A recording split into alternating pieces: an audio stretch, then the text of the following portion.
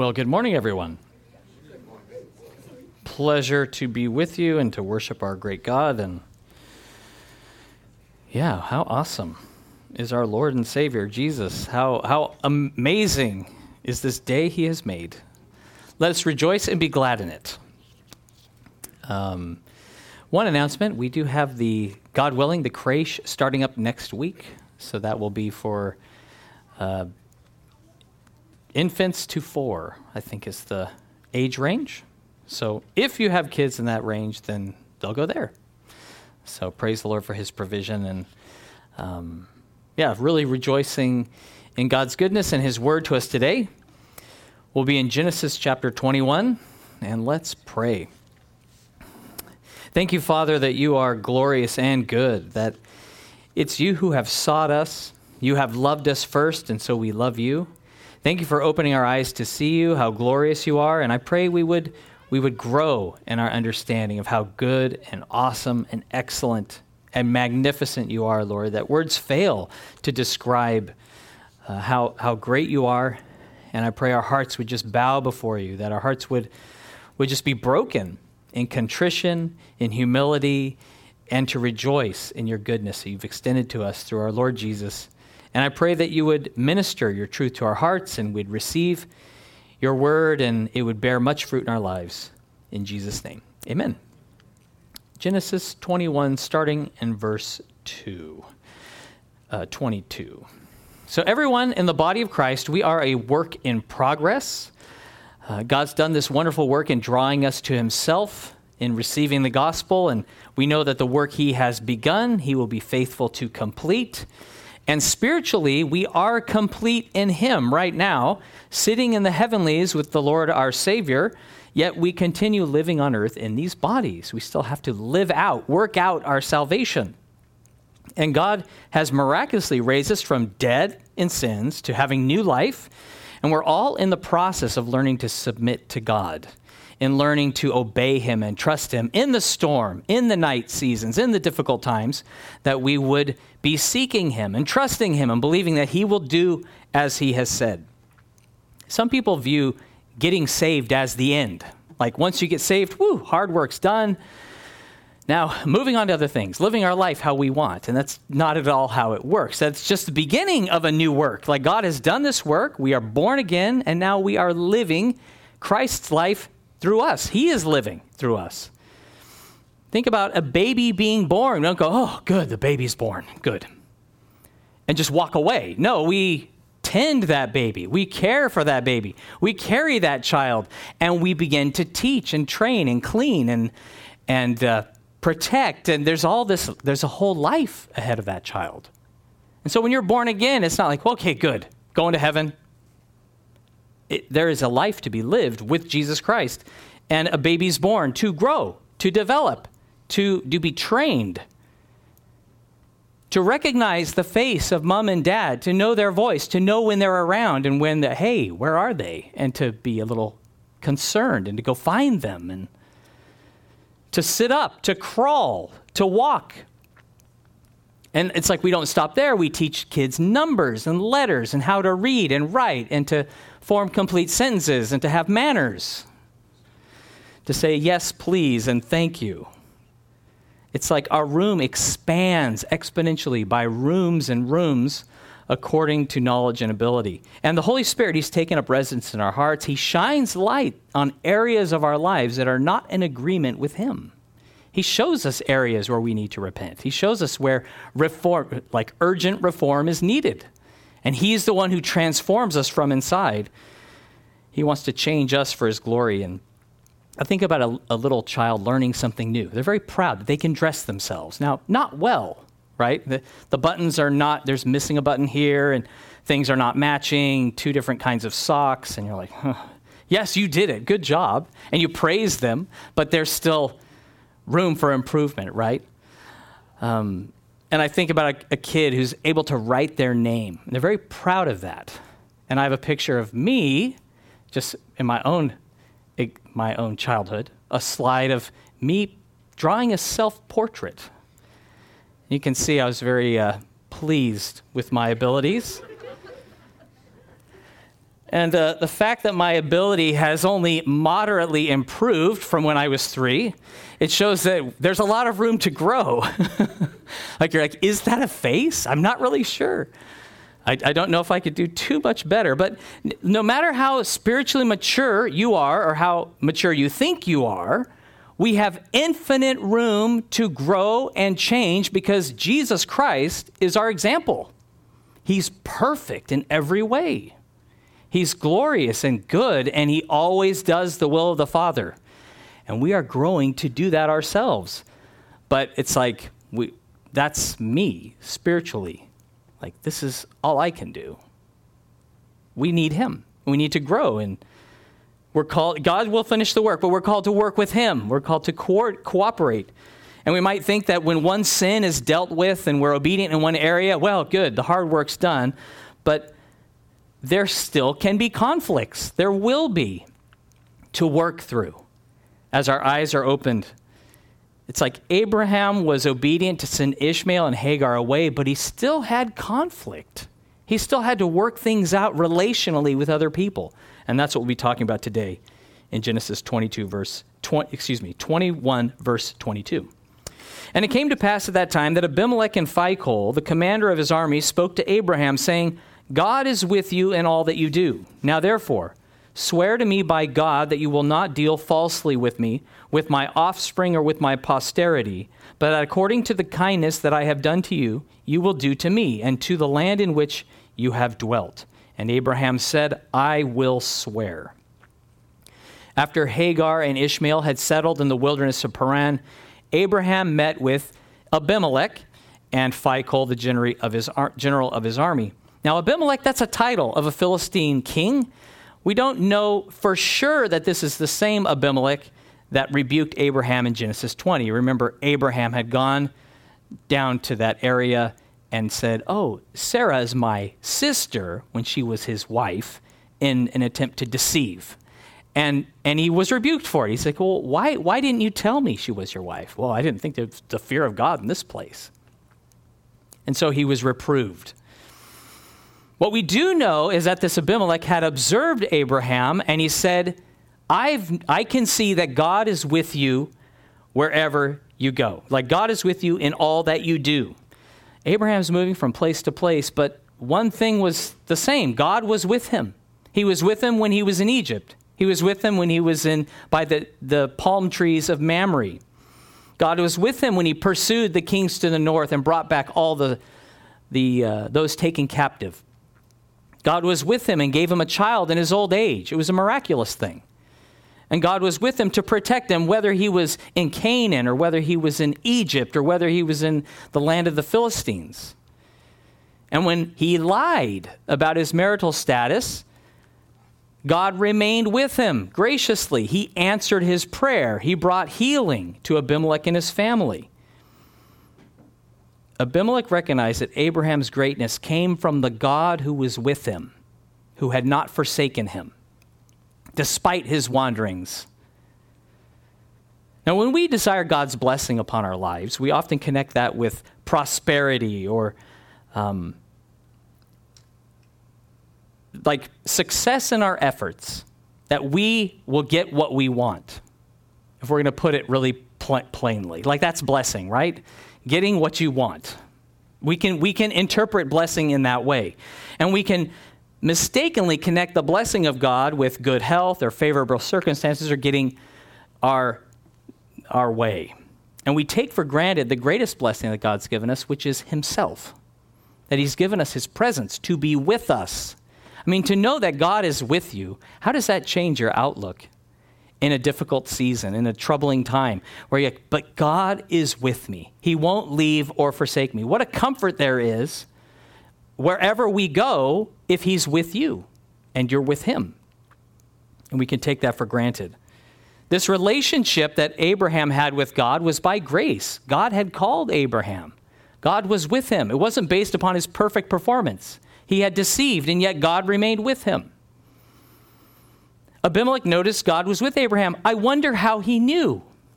How did he know God was with him? The most obvious reason would be that Abraham spoke of God, that he gave him credit for his wealth, his prosperity, for his child in his old age. Like, God gave me this child, and God gave me Ishmael as well. It's like, unlike the idols that Abimelech possibly and likely served and others that you had to carry around with you, it's like God was carrying Abraham around with him. God was protecting him and providing for him every step. And having God with you is more important than other people knowing God is with you. But if God is with you, other people will know. They may not be able to put their finger on it at times, but if he is with you, it will be evident.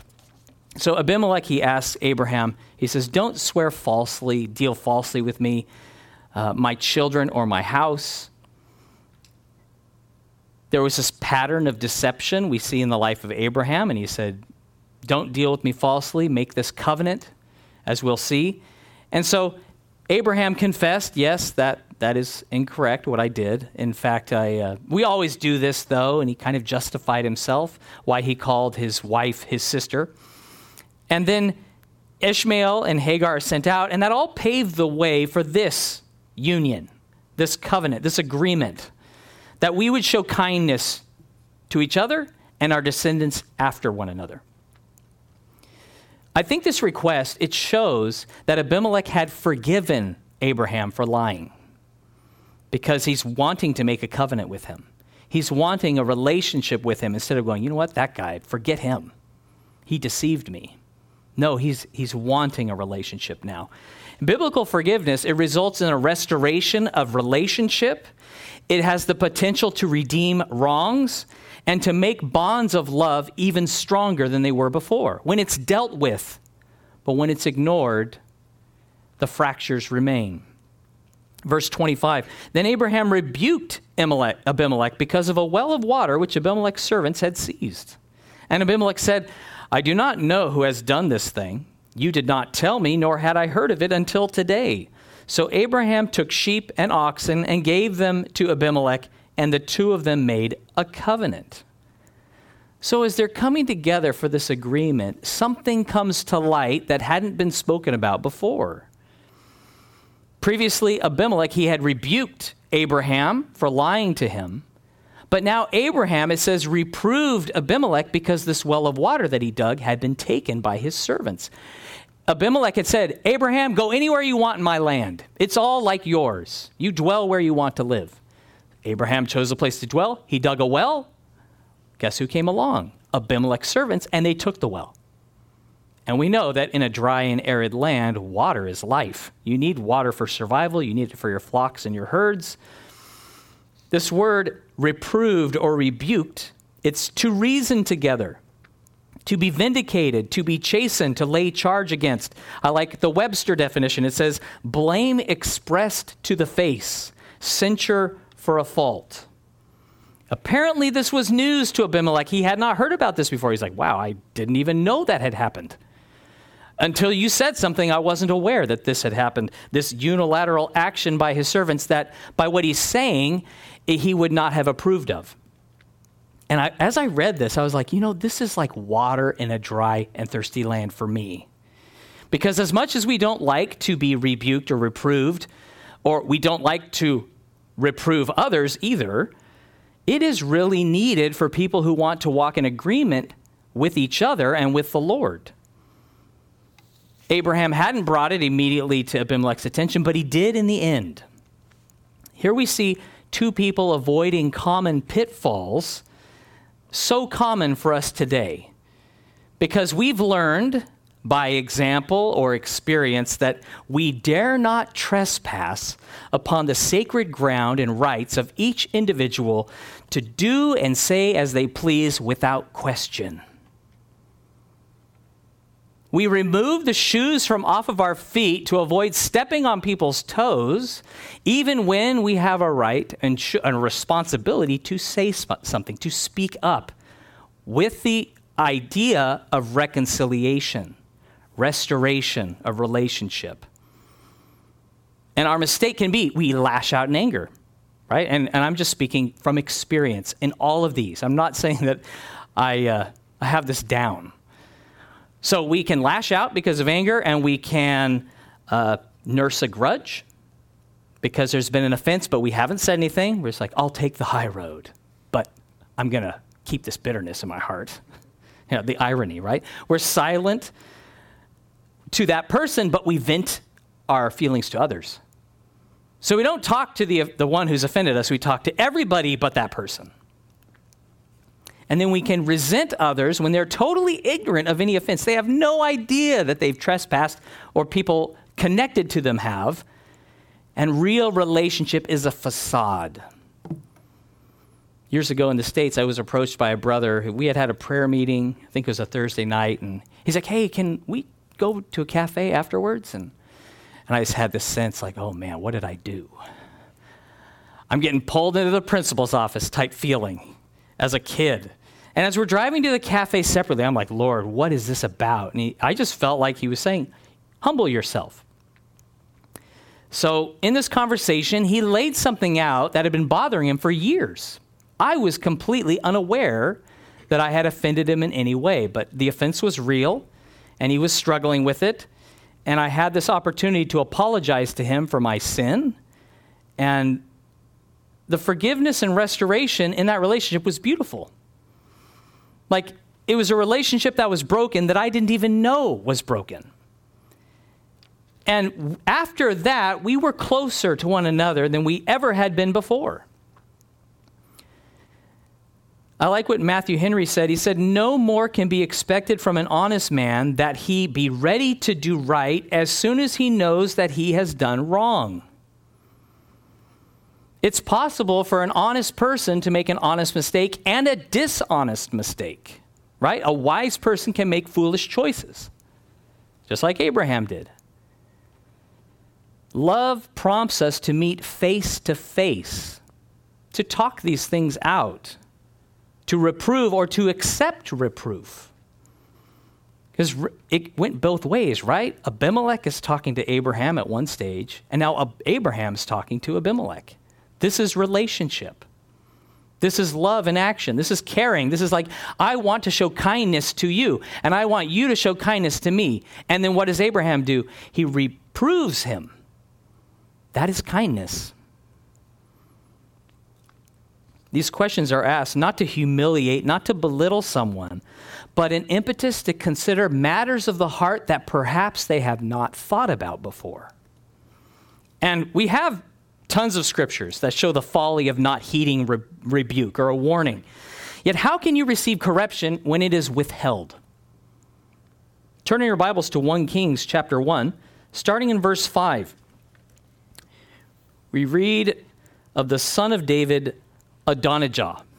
This is a classic case of what happens when rebuke is withheld. Those searching questions aren't asked because we'll talk about it. Getting ahead of myself. 1 Kings 1, starting in verse 5. It says, Then Adonijah, the son of Haggith, exalted himself, saying, I will be king. And he prepared for himself chariots and horsemen and 50 men to run before him. And his father had not rebuked him at any time by saying, Why have you done so? He was also very good looking. His mother had borne him after Absalom. Adonijah, he's a prince in a king's house, and he's left to his own devices. He followed the example of his brother Absalom, and he exalted himself. He had money. He had an entourage. He was good looking. And he's decided, I'm going to be king. A couple of big problems with this. He hadn't spoken to the king, the one who is king right then, and he hadn't spoken to God who anointed him king. But he exalted himself. He said, I will be king. In verse 6, it says the self-exaltation of Adonijah, it correlated with David withholding rebuke from his son. It said, he never asked him, why are you doing that? Why are you exalting yourself? Why are you lying? Why would you do that? And make him answer the question, or at least think about it.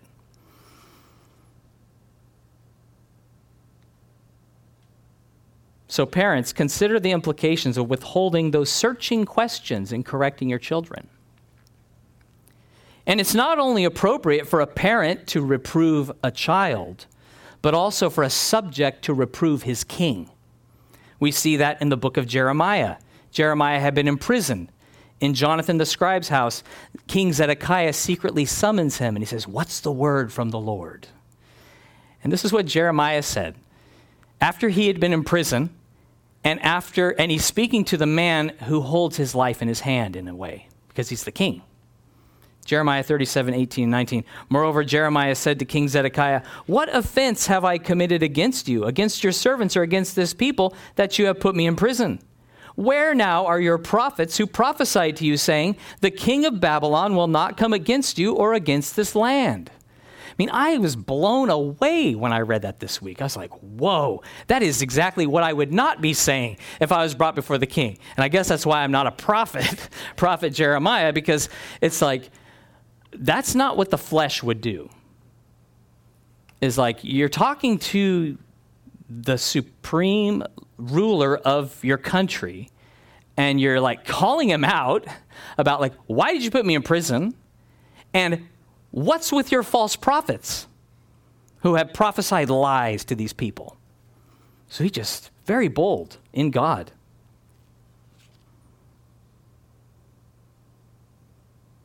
He has no fear. He has a fear of God, not the fear of man. The fear of God trumps the fear of man.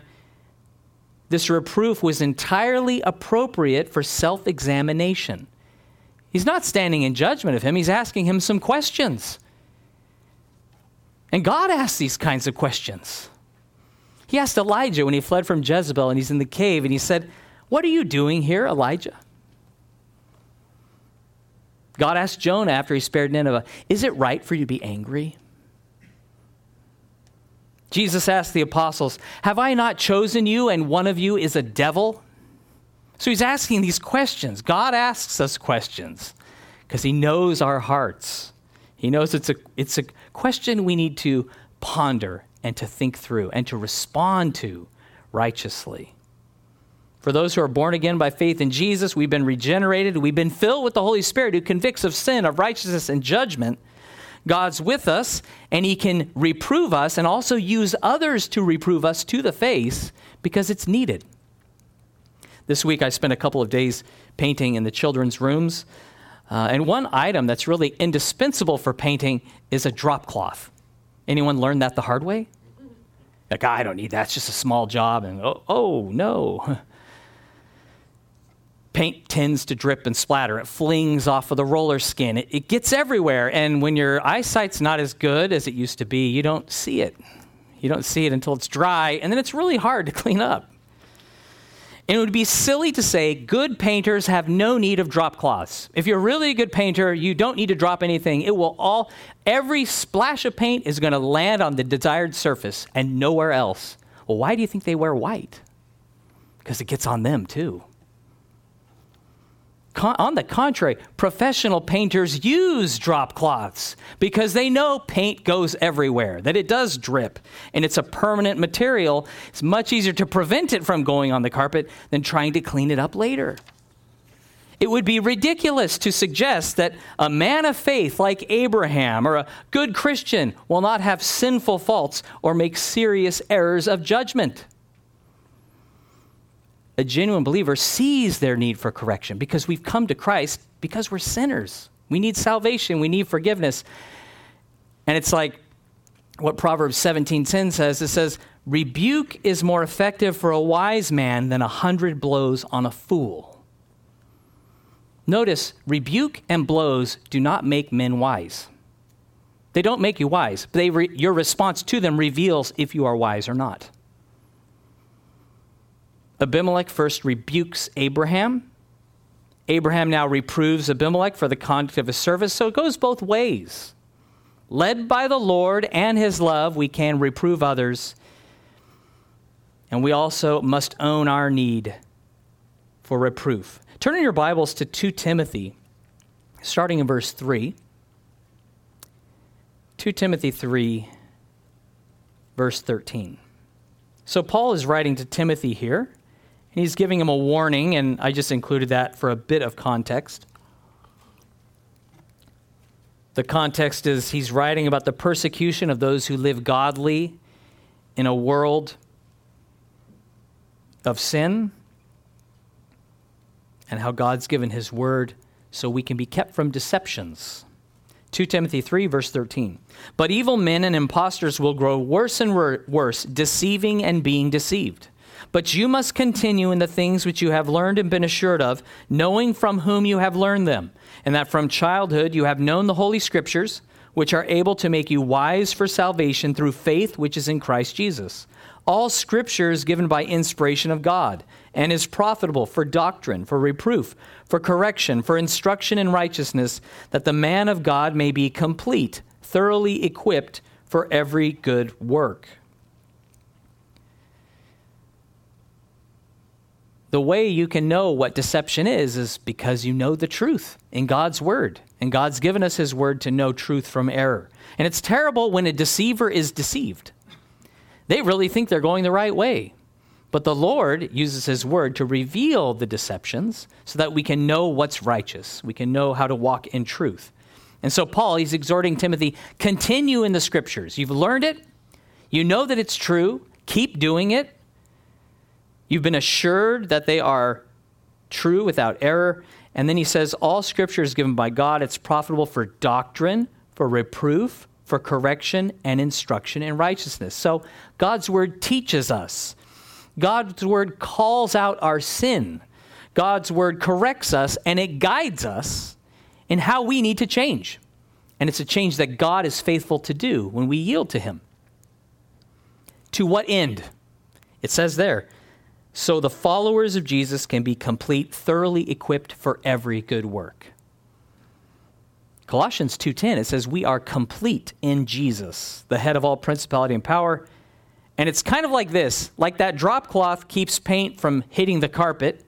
Sometimes God uses others to catch our faults. They notice things we don't see, and they reprove us to walk uprightly, humbly, and free from sin. And it's our response to correction that shows if we're wise or not. Not that we've made a mistake. That's not an indictment against wisdom. We are human, therefore flawed. But praise the Lord for his word that guides us and his love that governs us. Genesis 21, verse 28. And Abraham set 7 ewe lambs of the flock by themselves. Then Abimelech asked Abraham, what is the meaning of these 7 ewe lambs which you have set by themselves? And he said, you will take these 7 ewe lambs from my hand, that they may be my witness that I have dug this well. Therefore he called that place Beersheba, because the 2 of them swore an oath there. Thus they made a covenant at Beersheba. So Abimelech rose with Phicol, the commander of his army, and they returned to the land of the Philistines. At this gathering, Abraham has set these 7 ewe or female lambs by themselves. And Abimelech asked, well, what's that about? He noticed. And Abraham said, you're going to receive these from my hand as a token that I have indeed dug the well and I have rights to this water. And from what I've read, you can't have, if you're breeding lambs, you can't have enough females because they are the source of more lambs. The males, most of them are castrated and used for meat. Only the best will be used for breeding. So the rams, select rams, it reduces their aggression. It's just not safe to have a whole bunch of rams. And so they'll just have a few rams and then all the rest females that are producing. I think like it's relatively quick. I'm not a lamb breeder, but looked into it a little bit. So they were kind of like this receipt or invoice that they had made this transaction. Like, yes, you're agreeing that this well is the one that I have dug. And being ewe lambs, it's a symbol of a fruitful future. There's this hope of fruitfulness through their kindness toward one another. It's like, I guess, extending an olive branch, but with these lambs to say, look, you're going to benefit from all these, and this is how we are all going to benefit from our relationship together. So this place was called Beersheba. It means the well of the oath. So they swore to one another, I'm going to be kind and honest to you and to your descendants, and that this well has been dug by Abraham, and this kindness between us will continue for generations to come. Now that term, from Dan to Beersheba, it became a phrase in Israel, like north to south. So Beersheba is in the south of Israel.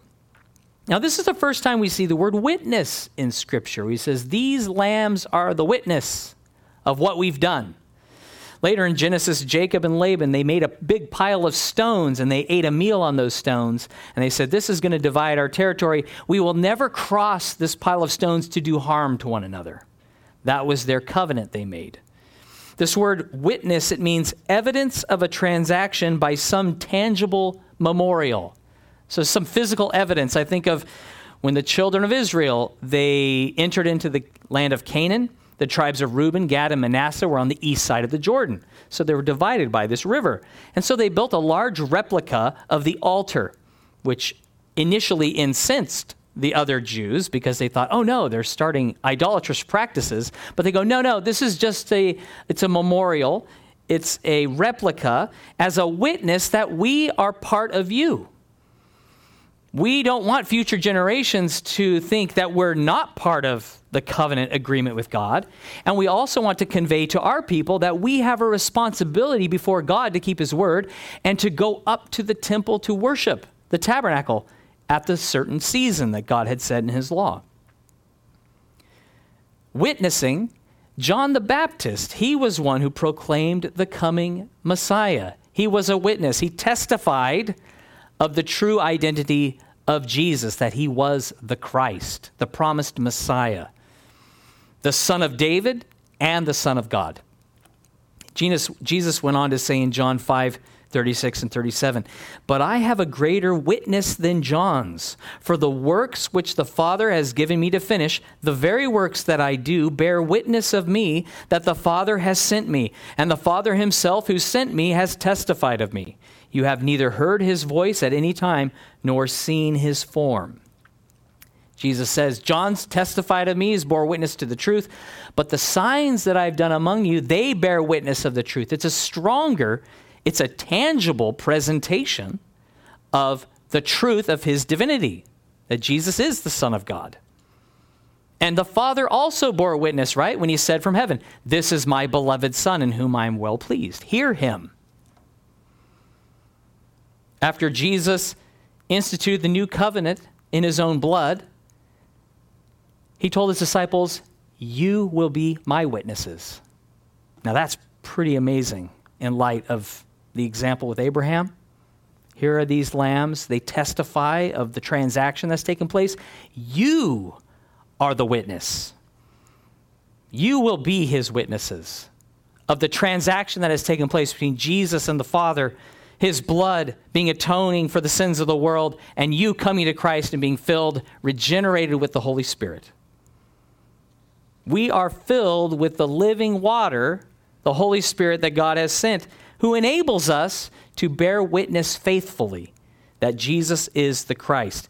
So that word, I'll read the passage in Acts 1:7 and 8. Jesus said to his disciples, and he said to them, it is not for you to know times or seasons which the Father has put in his own authority, but you shall receive power when the Holy Spirit has come upon you, and you shall be witnesses to me in all Judea and Samaria and to the ends of the earth. Notice it didn't say you will witness, it said you will be witnesses. It's who you are. You will be witnesses. And that word is not the verb as witness, it's the noun, which is martus, which is from we get the word martyr, which means one who testifies. So it was not the stones thrown at them. It was not the executioner's blade that made them martyrs. They were martyrs because they were witnesses of that transaction. Born again, followers of Jesus.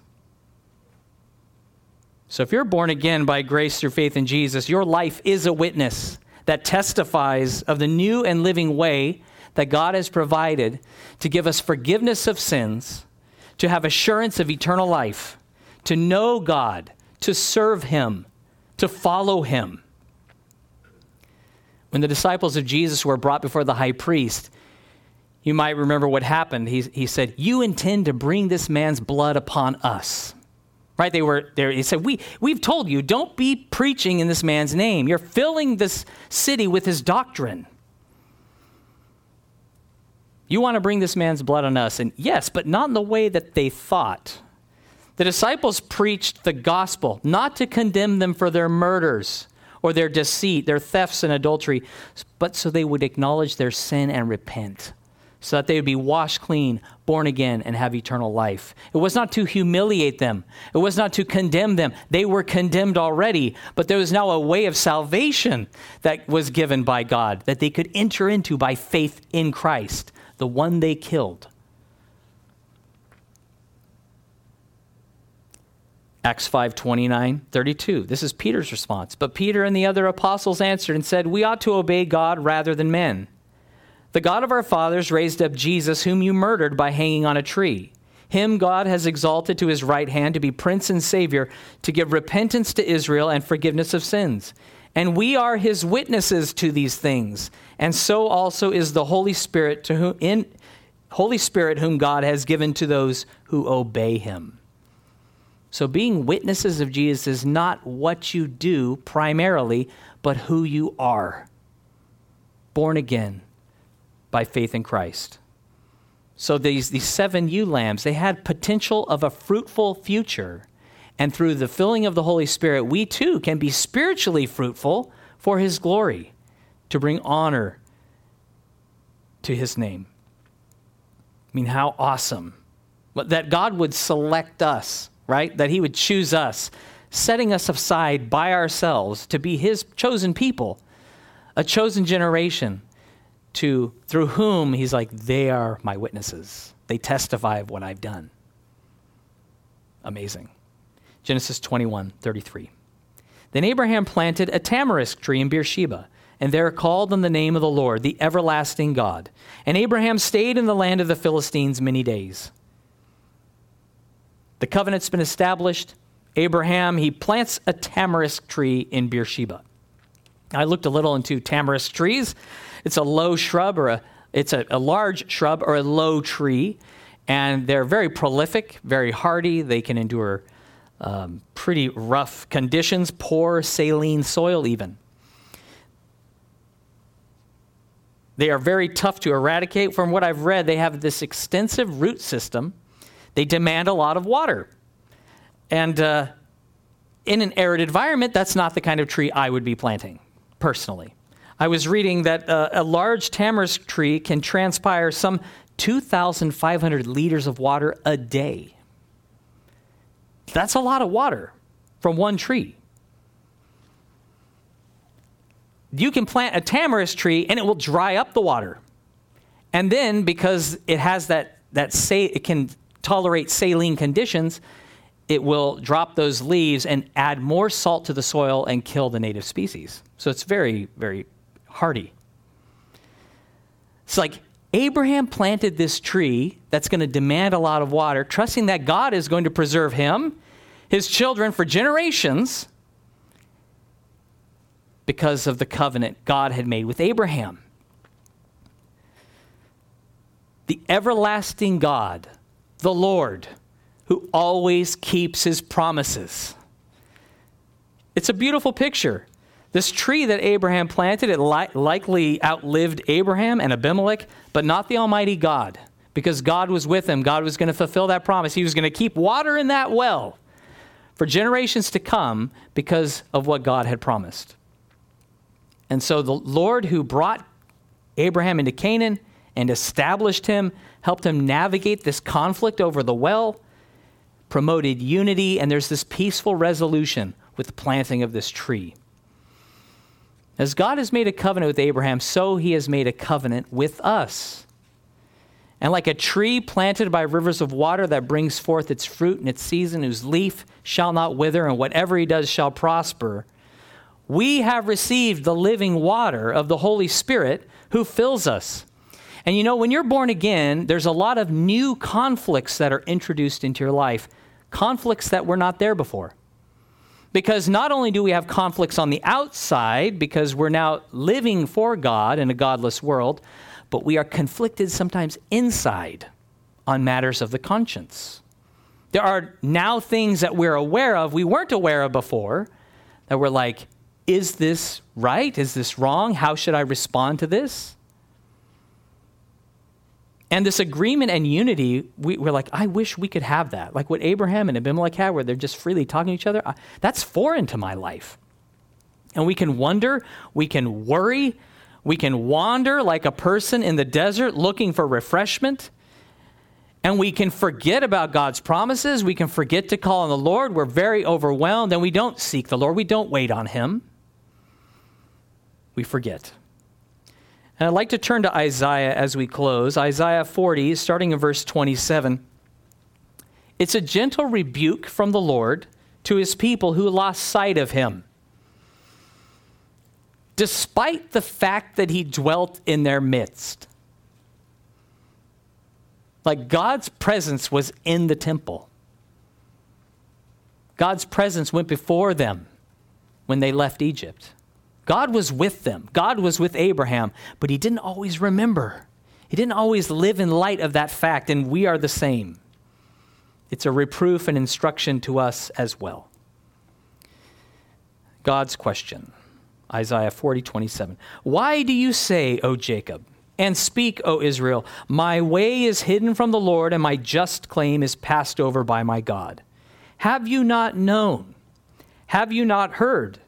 The everlasting God, the Lord, the creator of the ends of the earth, neither faints nor is weary. His understanding is unsearchable. He gives power to the weak, and to those who have no might he increases strength. Even the youths shall be faint and be weary, and the young men shall utterly fall. But those who wait on the Lord shall renew their strength. They shall mount up with wings like eagles. They shall run and not be weary. They shall walk and not faint. So many of our problems, our troubles, our conflicts, they arise because we don't really believe that God is God. That he is not weary like we are weary. And he is not forgetful like we are forgetful. And we feel like my way is hidden from God. My just claim is not being properly addressed in a timely fashion, in the way that I want it to be. And we wonder if God's heard or he knows what we're going through and when he's going to do something. Something that we approve of and agree with, and that's kind of our idea.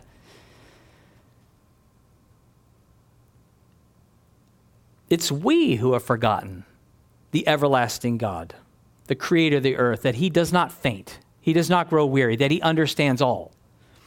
We faint, we fall, but those who wait on the Lord, they will renew their strength. By faith in Jesus, we can run our race with endurance that's set before us. This word faint, it means to grow weary or exhausted. And I wonder, does that describe you today? Weary, exhausted? Well, there's hope for you today in the Lord, the everlasting God, because he doesn't grow weary. He does not faint. It says he gives power to the weak, and to those who have no might or power, he gives strength. So when you have nothing left, that's where you can begin entering into this hope. When you have nothing, he can be your all in all. In Christ Jesus, we find rest for our souls, and we call on the name of the Lord, whose grace is sufficient now and forever. So we're all works in progress, no matter how many facts from the scriptures we know, how many experiences we have. There are countless areas we have room to grow in our faith in God, hope in his promises, and our love towards one another. Jesus said in John 6:29, "This is the work of God, that you believe in him whom he sent." So let's heed this rebuke from the Lord, this gentle reproof. Why do we say that our way is hidden from the Lord when he is the way of righteousness? So as we abide in Christ, let's drink deeply of his grace, of his presence, and having received his reproof and his instruction, let's rest and rejoice in him.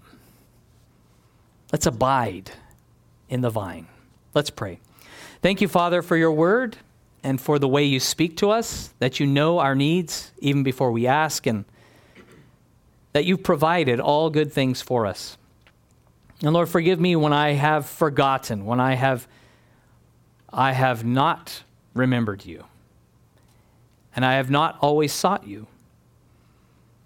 And I pray that you would show me, Lord, where just my total need for you. And for all of us, Lord, that we would not just try to press on in our own strength, but in our weakness, discover the strength that you have to supply us by your grace, according to your promise and the covenant that you've made with us with the shed blood of Jesus.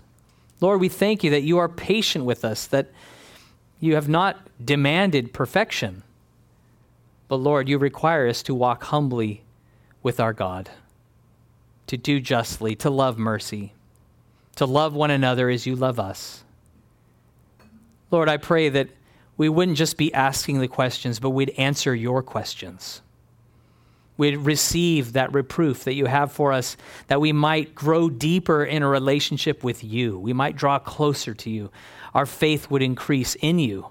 And through us, Lord, you would be glorified. Thank you for making us your witnesses, that we are your witnesses. We are the tangible evidence of the transaction that's taken place through the shed blood of Jesus and through your redemption. Thank you, Lord, for reconciling us to you. Thank you for giving us new life and a hope and a future that does not fade away. And I pray we would just draw near to you now, Lord, in rejoicing and celebrating and just humbly confessing our need for you. In Jesus' name, amen.